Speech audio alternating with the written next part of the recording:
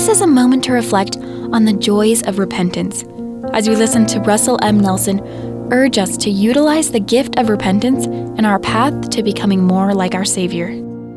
Too many people consider repentance as punishment, something to be avoided, except in the most serious circumstances.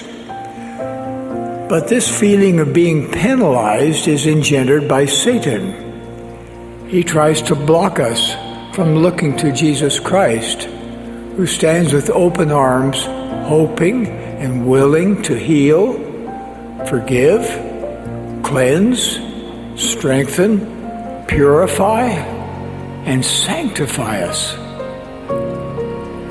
The word for repentance in the Greek New Testament is metanoeo. The prefix meta means change.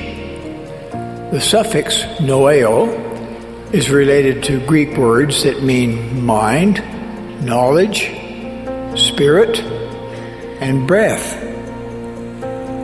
Thus, when Jesus asked you and me to repent, he is inviting us to change our mind, our knowledge, our spirit, even the way we breathe. He's asking us to change the way we love, think, serve, spend our time, teach our children, and even care for our bodies.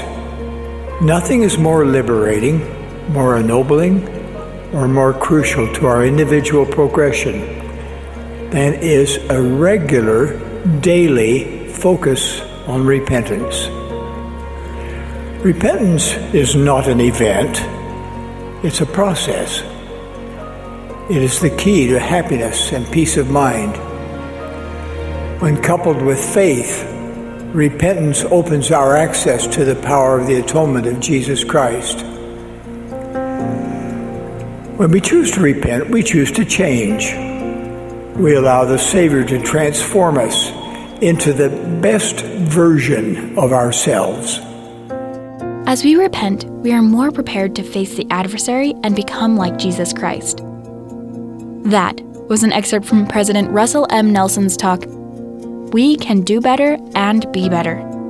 This is a moment to reflect.